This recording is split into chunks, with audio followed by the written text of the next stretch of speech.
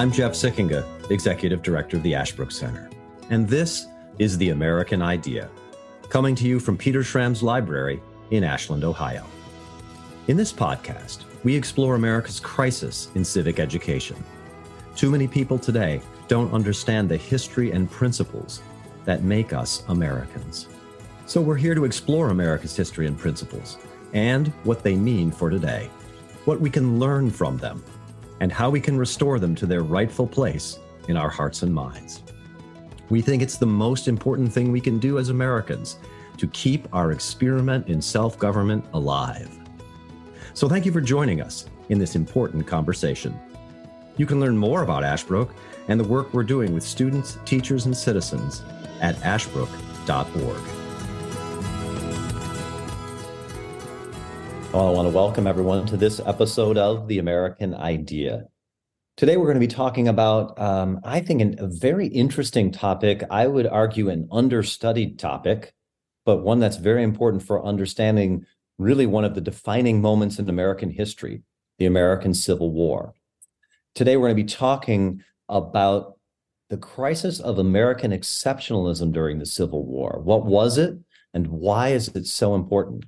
And to be joined in this conversation with an old friend, someone who's now becoming an old friend of me, and I'm glad to claim him as that, and also, of course, a friend of Ashbrook and all our work, Professor Andrew Lang. Andy is Associate Professor of History at Mississippi State University and has been associated and been a member of a number of boards, important scholarly boards associated with the study of the Civil War. He has published a number of books and articles, which are terrific. Let me encourage all our listeners to go out, take a look at those and purchase those books. And in particular, for our conversation today, his book entitled A Contest of Civilizations, Exposing the Crisis of American Exceptionalism During the Civil War Era, published in 2021 by the University of North Carolina Press, one of the most famous presses in American history. It's a terrific book. Again, let me commend that to our readers. And let's get into the conversation. Professor Andy Lang, thank you so much for joining us today. Jeff, it's great to be back with you as always. A Contest of Civilizations, your book, exposing the crisis of American exceptionalism during the Civil War era. Okay, that's a lot of words. Our listeners are folks who know American history, who love American history. They're particularly fascinated by the Civil War and the Civil War era. Help us understand your book and what role it plays in helping Americans understand the Civil War. So the book is a long, sweeping narrative history of the late 18th century all the way through the late 19th century, in which I try to use the controversial topic and concept of American exceptionalism, which I'll define in a moment, to help explain the causes, conduct, and long-term consequences of the entire era. And what I try to show in the book is that a diverse cast of 19th century Americans all regarded the United States as the pinnacle nation within the modern world. A unique nation conceived in liberty, dedicated to the proposition of human equality, as Lincoln said at Gettysburg. It was a nation that seemed different from the monarchies, aristocracies, nobilities within a world of oppression and decay. It seemed to those 19th century Americans that the United States had been placed on an inevitable path of destiny, and yet the commanding place of slavery within a Republic of Liberty imposed irreconcilable understandings of what made the nation unique, and thus, as I argue, led to the Civil War, which tested whether the United States would remain, as Lincoln said, the last best hope of earth. So let me ask you about this question, American exceptionalism. That's obviously a phrase that we hear today. It's the source of a lot of heated dispute about whether young people should be taught that America is exceptional, what it means that America is exceptional. I think even a former president said, yeah, America is exceptional to Americans like Greece is to Greeks. Tell us what you mean when you use in the title American exceptionalism. It's a great question, and I must confess, earlier this morning before we started recording, I just did a quick Google News search for American exceptionalism, and the concept is enjoying profound ambivalence in the 21st century for some of the reasons that you cite.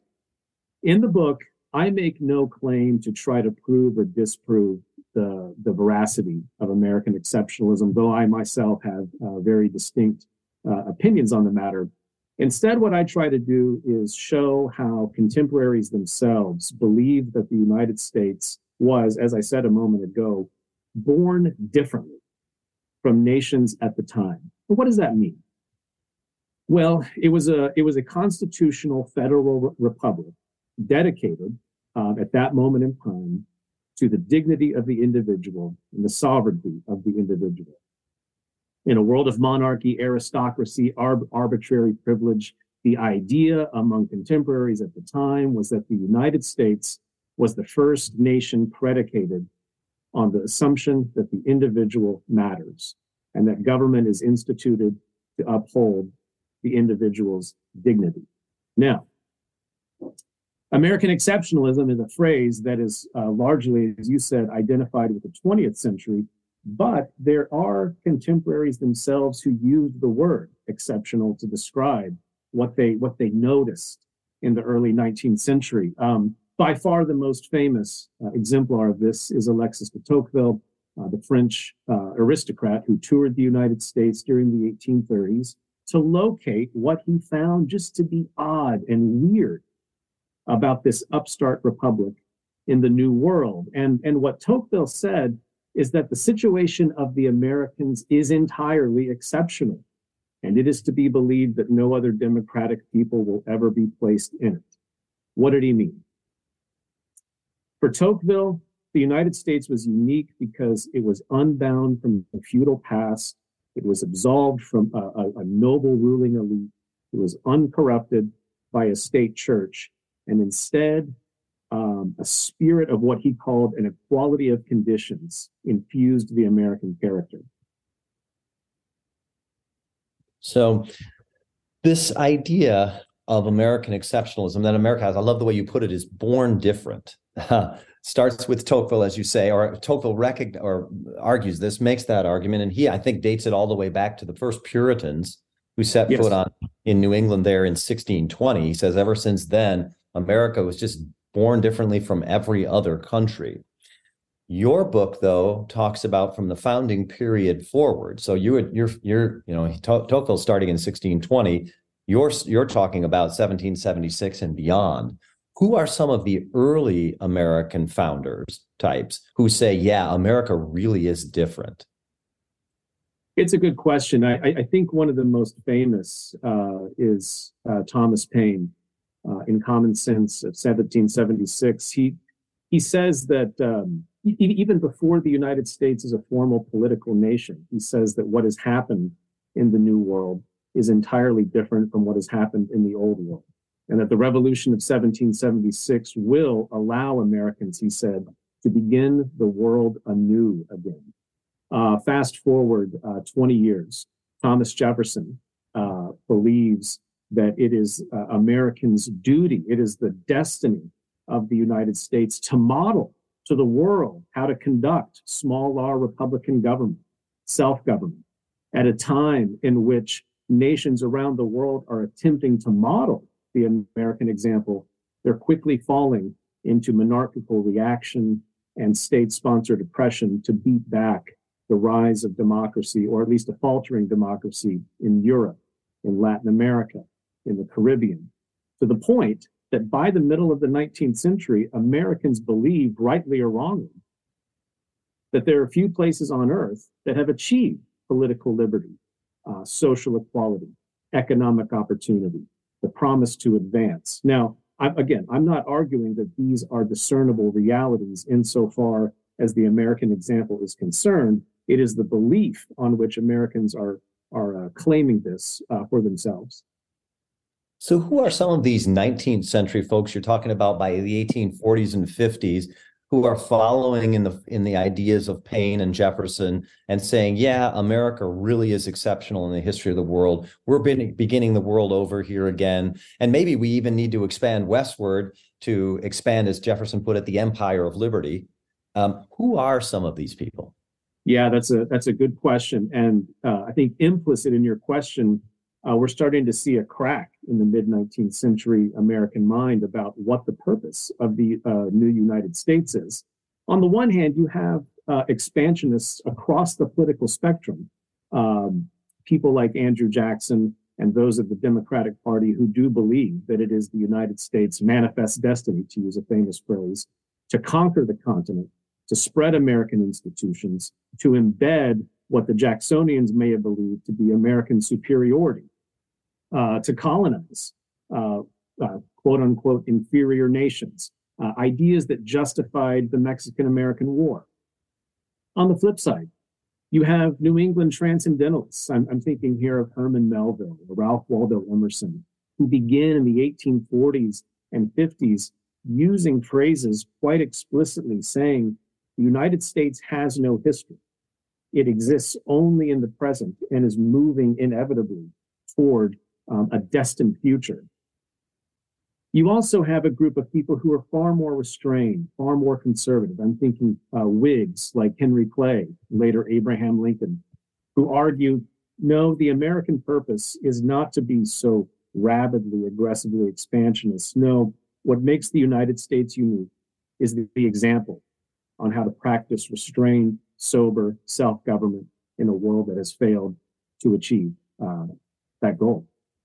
So these folks, they don't look at the rest of the world as moving the same direction as America, so much as America setting the example for the rest of the world to move toward. So America is not caught up in a flow of history. America is out in front, and people should be following along with America.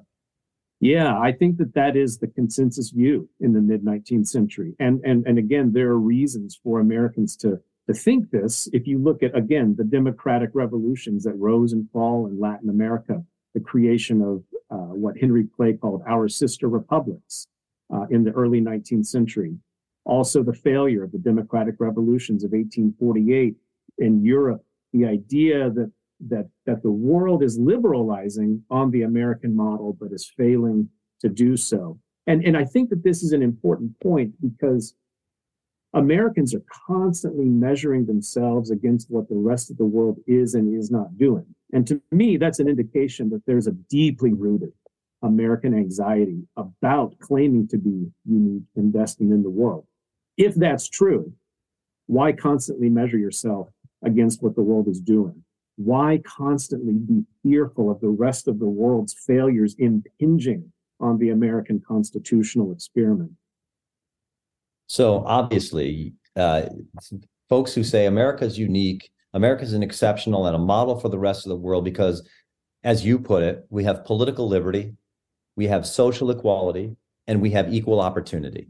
That in America, a humble man can rise to become president. A humble person can rise to own their own business and flourish in life. A humble person can own their own land, which they never could have done in the old world of Europe. All of those things. And here, citizens greet each other, and you don't have to doff your cap to your superior. That sort of thing, right? Indeed. If all of those things are in the American mind, say what makes Americans exceptional and American, the obvious problem that you point to in your book and in your earlier remarks is, yeah, but what about slavery? It contradicts political liberty, it contradicts social equality, and obviously it contradicts equal economic opportunity. Yeah, and this is at the root of the entire crisis of American exceptionalism in the 19th century. And this is at the root of why the Civil War comes and why the Civil War is waged. So slavery has an interesting and a central history in the exceptionalist narrative. If we go back to the 1770s, even before the creation of the American Republic, what do we see happening? We see the world's first fledgling, though still mobilized, anti-slavery societies questioning a government's role and responsibility to uphold property and name. And we start to see grassroots, gradual emancipation movements happening for the first time in the modern world, leading to the assumption that the United States will not be, or does not have to be, a uniform slaveholding nation. Well, over time, the assumption that the Declaration matters, that the words in the Declaration are literal, all men are created equal, starts to come into conflict with an alternative reading of exceptionalism offered by powerful slaveholders who, during the early and mid-19th century, took control of the federal government, used the mechanisms of the constitutional order to transform the United States into the world's unquestioned largest slaveholding empire by 1850. And so we have this interesting dichotomy between the United States having some kind of anti-slavery sentiment at its origins, coexisting with some kind of slaveholding identity at its origins, and the two grow diametrically apart. For slaveholders, what makes the mid-19th century United States unique? Well, it's what I just said. Only here, slaveholders argued, can we prove the natural, seemingly natural, moral, organic hierarchy of racial stability, racial slavery, racial authority. The rest of the world has moved against slavery in some form or fashion. But slaveholders are arguing, look at the decay, look at the economic decline in the Caribbean, in Latin America. But we here are doing something different. Well, but as you just said a moment ago, Jeff, anti-slavery skeptics are thinking about the slaveholding argument and saying, well, no. If slaveholders imagine the United States to be a hierarchical, monarchical, despotic nation, then our claim to uniqueness and purpose in the world is for naught. If slaveholders can control land, they can control resources, they can control the economy, they can control politics for a very select few of oligarchic aristocrats, what possible chance does a common citizen have in securing his or her own economic and political independence? So I'm thinking here of someone, you say the American mind starts to split. People saying, no, America is exceptional in its commitment to liberty and equality for all. Now we just have to figure out how to live up to that. And then others saying, no, as you just put it, America is exceptional in being able to prove here racial superiority and inferiority. Who on that side is making that argument?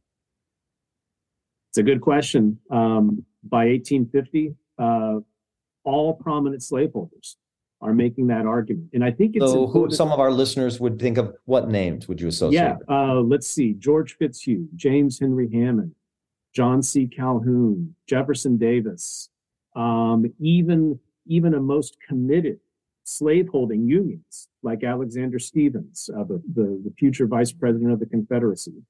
This is the argument that they are making. Even lesser known names, like a South Carolina intellectual named Louisa McCord, wrote tract after tract on this subject. And I can offer you a very brief quote from McCord. She's immensely quotable because she's so honest. She said, quote, "The question of race then is most important in our consideration of Negro slavery." And then she asked whether, quote, "the civilized world will be convinced that all the races do not have the same abilities, enjoy the same powers, or show the same natural dispositions." And she goes on to say, look, it is here in the American South that we feed the world, we clothe the world, we model to the world how to construct a society that is absent the turbulence of modern free market capitalism, that is absent the rambunctious democratic clamors of mid-19th century life. No. Everything here is ordered, and it grows from nature because race and racial subordination itself is natural. And now what's going to happen when you have a political party that comes along in the mid-1850s in 1854, the Republican Party, an anti-slavery national political party, and starts to question the basic assumptions of this slaveholding argument? And that party, am I right to say, it wants to argue, no, we want to go back to the American founding understanding of American exceptionalism, as proclaimed by Thomas Jefferson, for example, and say, no, no, no, you're leading us down the wrong understanding of American exceptionalism. We need to go back to that idea of America's exceptional because of liberty, because of equality, because of social equality, equal economic opportunity, all of those things. The Republican Party says we need to go back to those and advance those as the understanding of what makes America an exceptional country. Indeed, and few mainstream Republicans are advocating for a social or political revolution in their anti-slavery stance. But what they are advocating is that people are either people or they're not. And our Declaration of Independence, we read literally, they say, all men are created equal. That means something. If that's true, then it is simply immoral and violating the laws of nature for one human to enslave another. And so what is the solution to this? As the Republicans say, make freedom national and make slavery sectional. In other words, prevent slavery's expansion, prevent the creation of a uniform slave nation, place slavery, as Lincoln said, on the road to ultimate extinction. And how do you do this? You have to shape the public mind. You have to shape public sentiment. You have to reorient the American mind back, as you said, Jeff, to the original proposition taken literally in the American founding. This to compete, I'm really beginning to understand the title of your book, A Contest of Civilizations. You have two different civilizational understandings. What is American civilization? You have this argument, liberty, equality, and the rest, and you have no hierarchy, racial hierarchy and other hierarchy. Is that the contest of civilizations?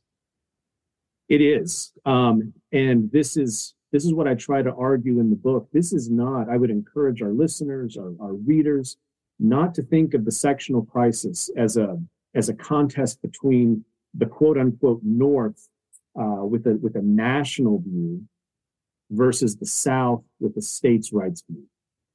It's far more than that. It is a contest quite literally about what the American nation is going to do and serve in the unfolding of the global future.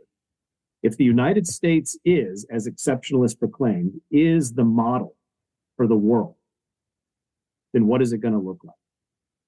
Because I can assure you, it is not going to be a situation in which, fast forwarding into the future, a United States and a Confederate States are going to share equally in the territorial claim to North America. No, it is quite literally all or nothing by the time of the American Civil War.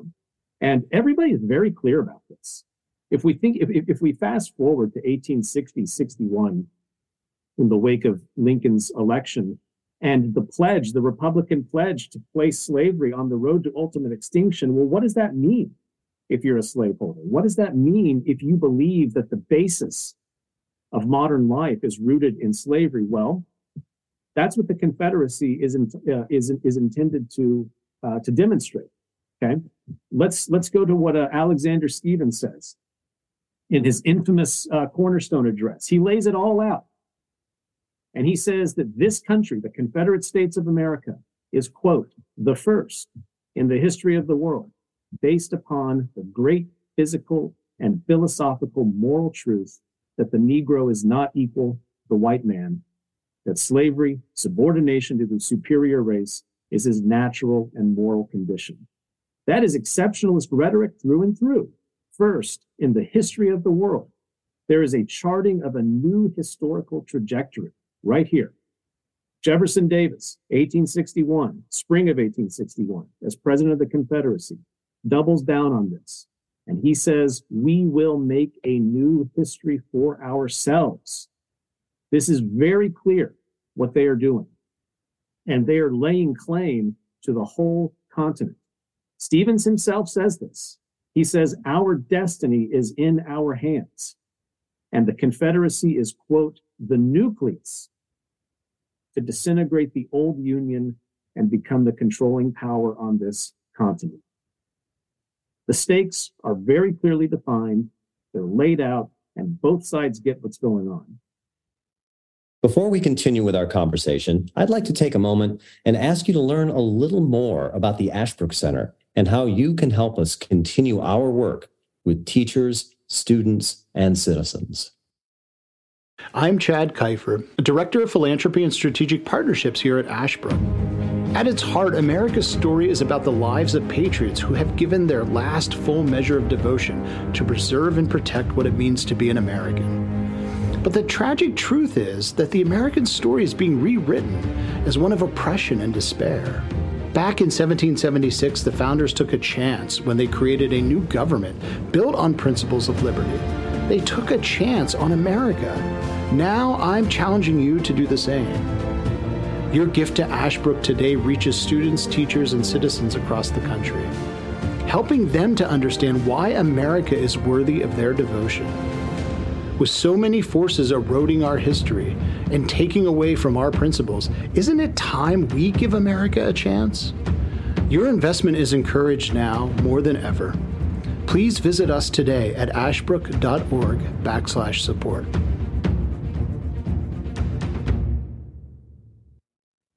So, and in this respect, the Vice President of the Confederacy, the President of the Confederacy, as you say, have a civilizational understanding of the Confederacy. It's not just a geography, the South. It's not just a collection of states. It's an entire civilization and way of life that it wants to make central, as you said, there across the entire continent. And it's different while it's hierarchical. I was struck by the word first, which you emphasized in Stephen's speech. First, meaning that, yes, the old world of Europe was hierarchical. It was aristocratic. It was monarchic.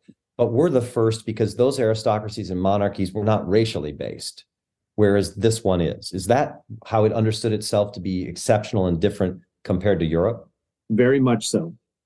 And they meaning Confederates, are overwhelmingly, explicitly, forwardly making this very argument that you just stated, Jeff. And why would they obfuscate it? Why would they try to conceal their purpose and their endeavor? They're proud of this, especially the elites, especially those who hatched secession and formed the Confederacy. They believe that they are on the forward march of history, and they're doing something new here, at least as they understood it. And Stephen said, this is an imperial endeavor. It is not simply to lay claim to the territorial status of the 11 states that comprised the Confederacy. That's only step one. They're imagining expanding into the Southwest, expanding into the Caribbean, but also over time, why not expand into the United States? If the United States is so illegitimate and so corrupted by anti-slavery tendencies, you can't have an anti-slavery nation on your northern frontier. It's got to go at some point. May not be in the next 4 or 5 years, but at some point it has to go. And Unionists understood this. I will give you one example. One of the great mid-19th century abolitionists, a woman by the name of Lydia Maria Child, she knew that Stevens and Davis were right.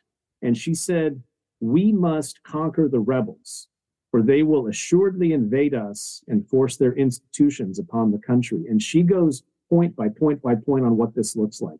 There's no more free education. There's no more free speech. There's no more free elections because of the corruption and the imperial endeavors that the Confederacy has in mind. So how would leading Confederates then deal with the American founders like Thomas Jefferson, who seemed to think no, American exceptionalism is embracing equality and perhaps eventually even getting rid of slavery and having equal opportunity, economically at least, for all people? How do they deal with them? Well, it's tortured, as you might imagine. On the one hand, they believe that they are exercising the founding promise and example of self-determination. They are very careful not to say that they are revolutionists, because revolution has a natural law tendency about it, which then conflicts with Confederates' claims to slaveholding. So instead, what are they saying? Our fundamental rights as citizens are not being upheld in the United States, that we are a permanent political minority in which our constitutional and political equality is being rejected. And thus, just like our forefathers, we are exercising our natural right to self-determination. But then, on the other hand, if we read further in Stevens, he makes it abundantly, explicitly clear that the equality principle, the consent principle in the Declaration of Independence, the principle of all men are created equal, Stevens says that is wrong, that Jefferson is wrong. Stevens is not the first one to make this case. This had been a leading trope among pro-slavery activists all throughout the 1840s and 50s, that the American revolutionaries had gone one step too far. But this is what Lincoln had long been arguing against throughout his public career, going back to 1854, in which Lincoln says, no, we take seriously what he would have considered the life-giving principle of nationhood. It's not simply nationhood itself. It's not simply a matter of 13 colonies rebelling and forming a new nation. It is what Lincoln said is behind that and entwined closely about the human heart. And that is the problem, that all men and women are given a chance because of their natural equality to rise in life. That's what's at stake, is the life-giving principle. Lincoln famously said in the 1850s, quoting the Bible, right, a house divided against itself cannot stand. How did the proponents of the other view of American exceptionalism, of liberty and equality, that view of American exceptionalism, how did they deal with themselves, try to reconcile the problem of slavery? You said they thought in principle it morally was on the path of ultimate extinction. But it's one thing to have that moral principle. It's another thing to actually bring American practice into accordance with that principle. How'd they argue to do that? Yeah. This is great. The nature of your question is the basis on which Lincoln emerges as a leading public figure in the 1850s.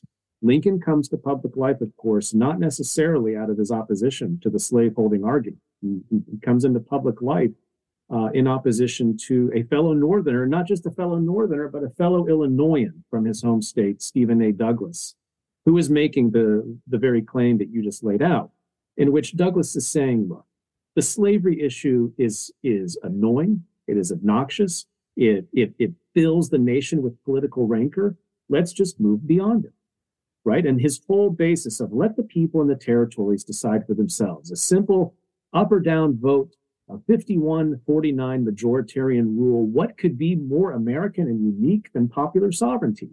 It is democracy that makes the nation fundamentally unique. It is our own self-determination as a free people that allows us to be a model in the world. And it is that, and not necessarily the pro-slavery argument, that Lincoln was so alarmed by.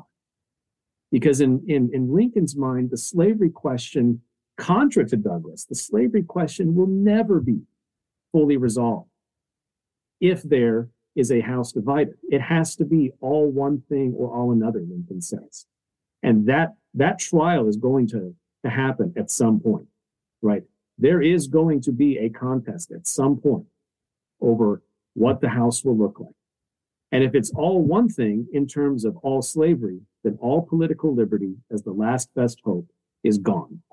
Where else in the world is this kind of promise going to be renewed, restored, restarted? Lincoln said no. Once it dies here, it's dead for all time. And thus we can't be ambivalent to the proposition like Douglas is. We have to be as morally committed to the principle of freedom as slaveholders are as morally committed to the principle of slavery. Now, I've got the other words, important phrase, obviously, in the subtitle of your book is Civil War. This is the clash of civilizations, the contest of civilizations, as you put it, coming up to the Civil War. I'm just thinking now, and this thought has occurred to me in conversation with you. One of the things that Winston Churchill said about the American Civil War was how remarkably bitter it was. Not just brother against brother, but brother against brother fighting for every inch of soil to the death. Is part of the viciousness, the ferocity, the bloodshed of the Civil War this contest of civilizations? Yeah, that's an interesting question, and it's complex. I think the first thing we need to say is that despite how unconscionably destructive, bloody, and overwhelming the Civil War was, it actually could have been much worse. Part of the Okay, argument, now that's an unusual thing to say. It is. It is. And here's what I mean. So during the 50s, 60s, 70s, and 80s, it was fashionable for scholars and observers of the Civil War, critics of the Civil War, to think of the contest as a total war, on par with World War II. And I'm here to say it was not. It was, again, remarkably destructive, but it also imposed careful restraints on the conduct. Here's what I mean. If we think about the Civil War as being waged between two modern mid-19th century nation states, the United States and the Confederacy, then the very claim to nationhood is necessarily going to impose legal limitations on what a nation can do. So, for example, the Confederacy modeled itself, advertised itself in the same vein as George Washington's Continental Army. What do I mean by that? Washington believed that in order to gain international credibility, international recognition, the revolutionaries had to fight like a legitimate nation. An army with professional officers who train their soldiers, who maintain codes of conduct, who abide by the laws of war. Likewise, the Confederates simply could not wage an unrestrained guerrilla conflict that rejected the laws of war, that rejected uniform standards. On the other hand, the United States simply could not treat the Confederates as lawless rebels. If you do, quite literally, the punishment should be death to all soldiers captured in battle, death to anyone on the home front. That is a total war. But that did not happen. Yes, the Lincoln administration never gave formal diplomatic or political legitimacy to the Confederacy, but they did give de facto credibility to the way in which military conduct is restrained by law and moral reason. And so, while the Civil War, again, is by far the bloodiest conflict in American history, it also has carefully imposed restraints because both nations, quote unquote, both nations claim to be unique among the world. In the conduct of the war itself, when we get to 1861, all the way through 1865, you mentioned before that the elites who, as you said, hatched secession really did believe in this slavery civilization idea and believed it to cultivate it in the South and then spread it across the continent. Lots of people like Abraham Lincoln, Frederick Douglass, and others believed in the freedom civilization, as I'm calling it. They were also, of course, elites in their own way. The ordinary people who were involved in the struggle, the ordinary Confederate soldier, the ordinary Union soldier, the ordinary woman at home, the ordinary mother in Alabama worried about her son, do they think of this conflict as a contest of civilizations also? Such a good question. Short answer is yes, unequivocally yes. The American Civil War features an entire population between the United States and the Confederate States of populations that are overwhelmingly literate. They knew the reasons for which they were fighting. They wrote it down. They spoke it. They articulated it. They committed themselves to it. And it makes sense why they would. They're among the most educated citizenries in the mid-19th century world. Lincoln called Union soldiers thinking bayonets. They're not automatons. Well, that's a great term. I've never heard that. Yeah, in 1862, he's corresponding with a Frenchman, and Lincoln is writing about, look, this is what makes our soldiers just different here. They are democratic citizens, meaning they cannot be treated unjustly in the ranks. There's a limit to what officers can do to them, because who are their officers? They're their neighbors from the pre-war years. They're the guy down the street. In civil society, they're equal. That equality maintains a degree of consistency when the war starts. Ulysses S. Grant has a wonderful passage in his memoirs toward the end, where he also says the great armies of Europe were filled with men who did not know the reasons for which they were fighting. I'm sure that's a little uncharitable on Grant's part, but his point is that our soldiers did know. And I can assure you, our testimony, our overwhelming, voluminous testimony of diaries, letters, speeches from common citizens are so easily accessible today, and they're all ubiquitous in their sentiments on both sides, explaining exactly what this war means in exactly the same terms we've been discussing the last half hour. Well, I think of, for example, even just popular songs. I think of Battle Hymn of the Republic, right? If you listen to the lyrics carefully, you realize it's written by people who really do believe in that God is on the side of the freedom civilization. To be sure.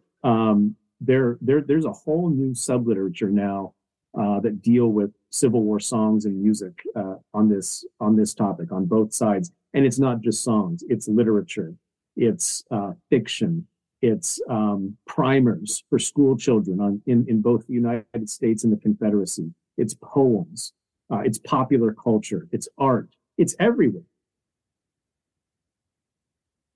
Our listeners are going to want to know, besides your wonderful book, what other books or maybe TV shows or movies that you recommend that really help to tell this story of a contest of civilizations?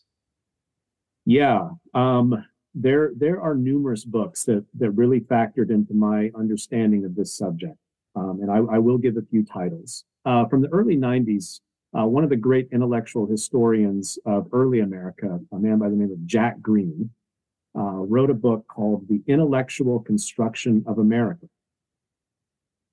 And in The Intellectual Construction of America, Green shows how exceptionalism ideas were formulated among Europeans and people who did live in what became North America, how exceptionalist ideas were formed long before the United States itself was created.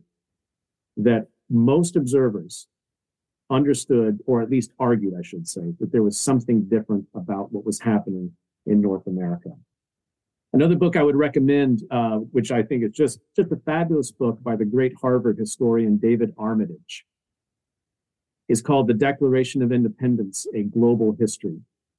It's a delightfully short book, but what Armitage shows is that from 1776 until the 21st century, nations and peoples around the world modeled their own liberation movements and their own declarations of independence on the basis of the one written in the United States, or at least announced the creation of the United States in 1776. Let's see. What about fiction or movies fiction. or TV shows? You would say that tell the story of this understanding of a civilizational conflict. Well, I think one of the best ones, one of the best Civil War, or I'll give you two Civil War movies that approach this subject differently. It's two that everyone's heard of, but the first is Glory, the by far the best Civil War movie ever made. And while it's not overwhelming in its civilizational, beat you over the head bombast, it very subtly and with nuance shows just how much was at stake for recently emancipated African-American men who served in the ranks, at least in Glory, of the 54th Massachusetts Infantry Regiment. That the war was absolutely critical and fundamental for the future of freedom and the hope for something better. The absolute destruction of slavery. And it deals with, in many ways in my book, similarly, the central role that African American men and women played in this entire story. The second movie, of course, is Lincoln, the Steven Spielberg movie. It too is more subtle, but it plays on this role, or this question of there's something very much at stake. And in Spielberg's rendition, it's the passage of the 13th Amendment, and Lincoln as a foremost advocate of the 13th Amendment as a means to finally author a consensual national recognition that freedom is indeed national, and at least by 1865, slavery is not sectional. It is, as Lincoln said, dead. Fascinating. And let me recommend, of course, to our readers that they follow up, take a look at those films, but also, of course, follow up with Andy's wonderful book, A Contest of Civilizations, Exposing the Crisis of American Exceptionalism During the Civil War Era. It has really, I think it has given me, and I think it will give our listeners a whole new and deeper view of the meaning of the American Civil War. Andy Lang, thanks so much for joining us today on The American Idea. Thank you, Jeff.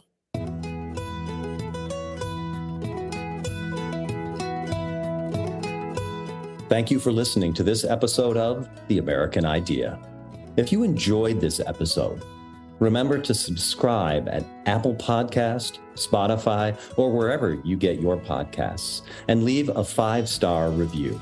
If you want to learn more or get involved in Ashbrook's vital work, visit our website, ashbrook.org.